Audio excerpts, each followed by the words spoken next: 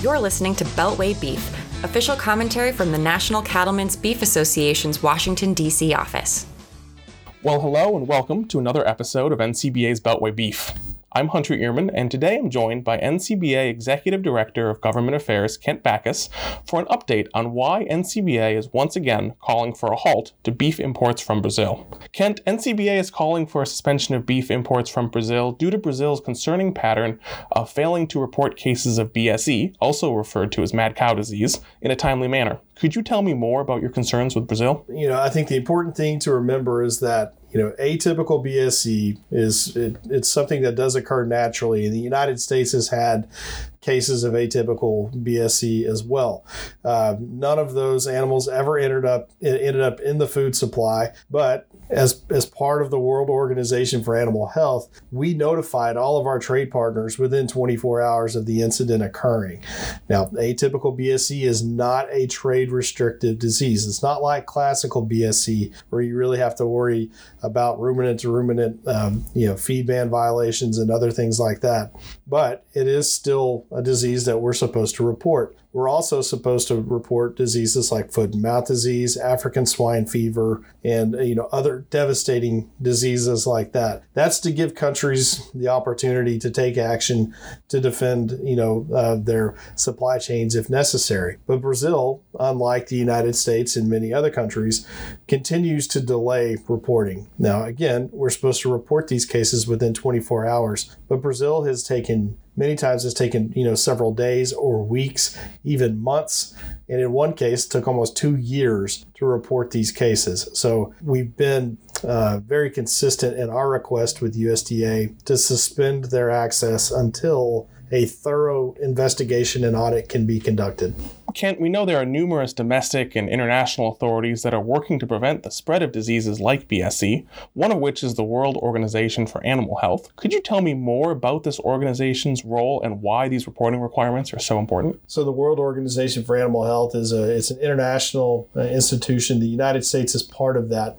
It's a science-based organization that is really focused on combating foreign animal disease and other animal health issues as they arise. Things like foot and mouth disease, BSE, high path avian influenza, African swine fever, all of these devastating diseases. Well, you have this one central organization that many countries are part of, and we all share information through that. Part of that is really just to keep each other up to date and make sure that people understand where events are happening so that they can take necessary actions, but also so that we can prevent and control the spread of a lot of these diseases. As a partner in the World Organization for Animal Health, the United States has agreed to report any of these occurring diseases within 24 hours. And that's something the U.S. has stayed true to, and that's why we have such a strong image and a trustworthy reputation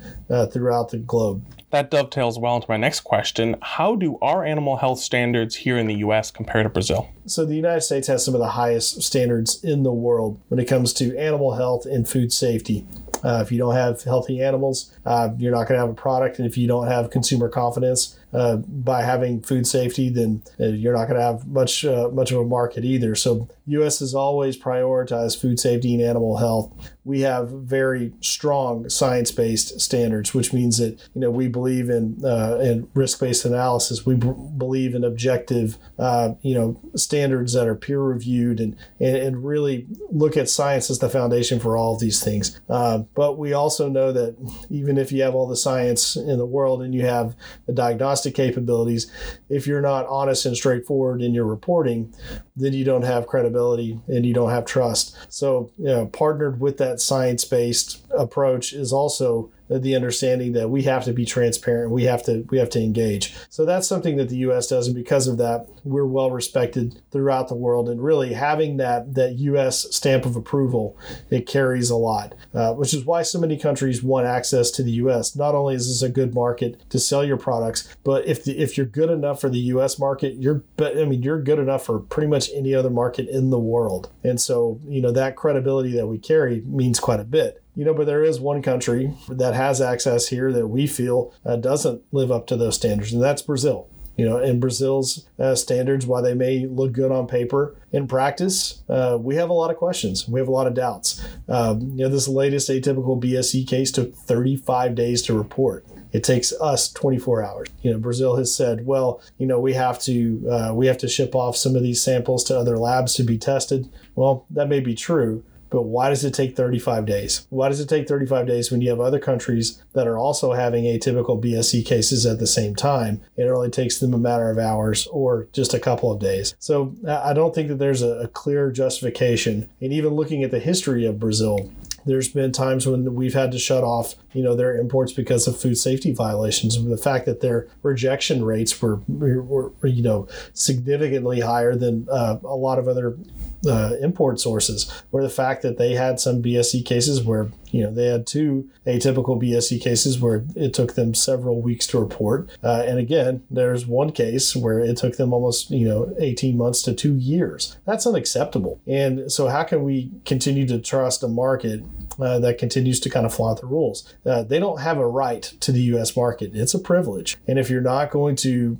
provide an equivalent level of safety and health and be able to back that up through your reputation, then you don't deserve to be here. Kent, what has NCBA done to raise this issue with Congress and the U.S. Department of Agriculture? Well, this is one of the things that NCBA does is we continue to monitor these events as they occur all over the world, and we pay particular close attention to what's happening in Brazil. We were the first ones to raise the 2 atypical BSE cases when they occurred in 2021. We were also the first ones to raise concerns about this most recent incident of atypical BSE that took 35 days to report.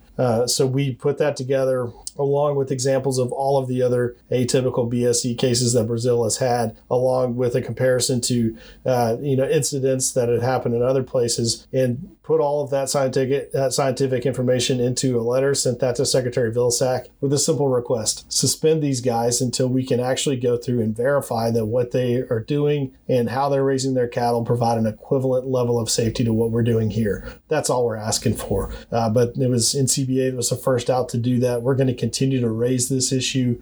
We believe in science-based trade, but we also believe in accountability. And that's one thing that we really have to be consistent on, is if someone's going to do business here, then they better live up to our standards and they better take all the same precautions that we do. Well, Kent, thanks so much for providing an update today. Thank you very much. This has been another episode of Beltway Beef.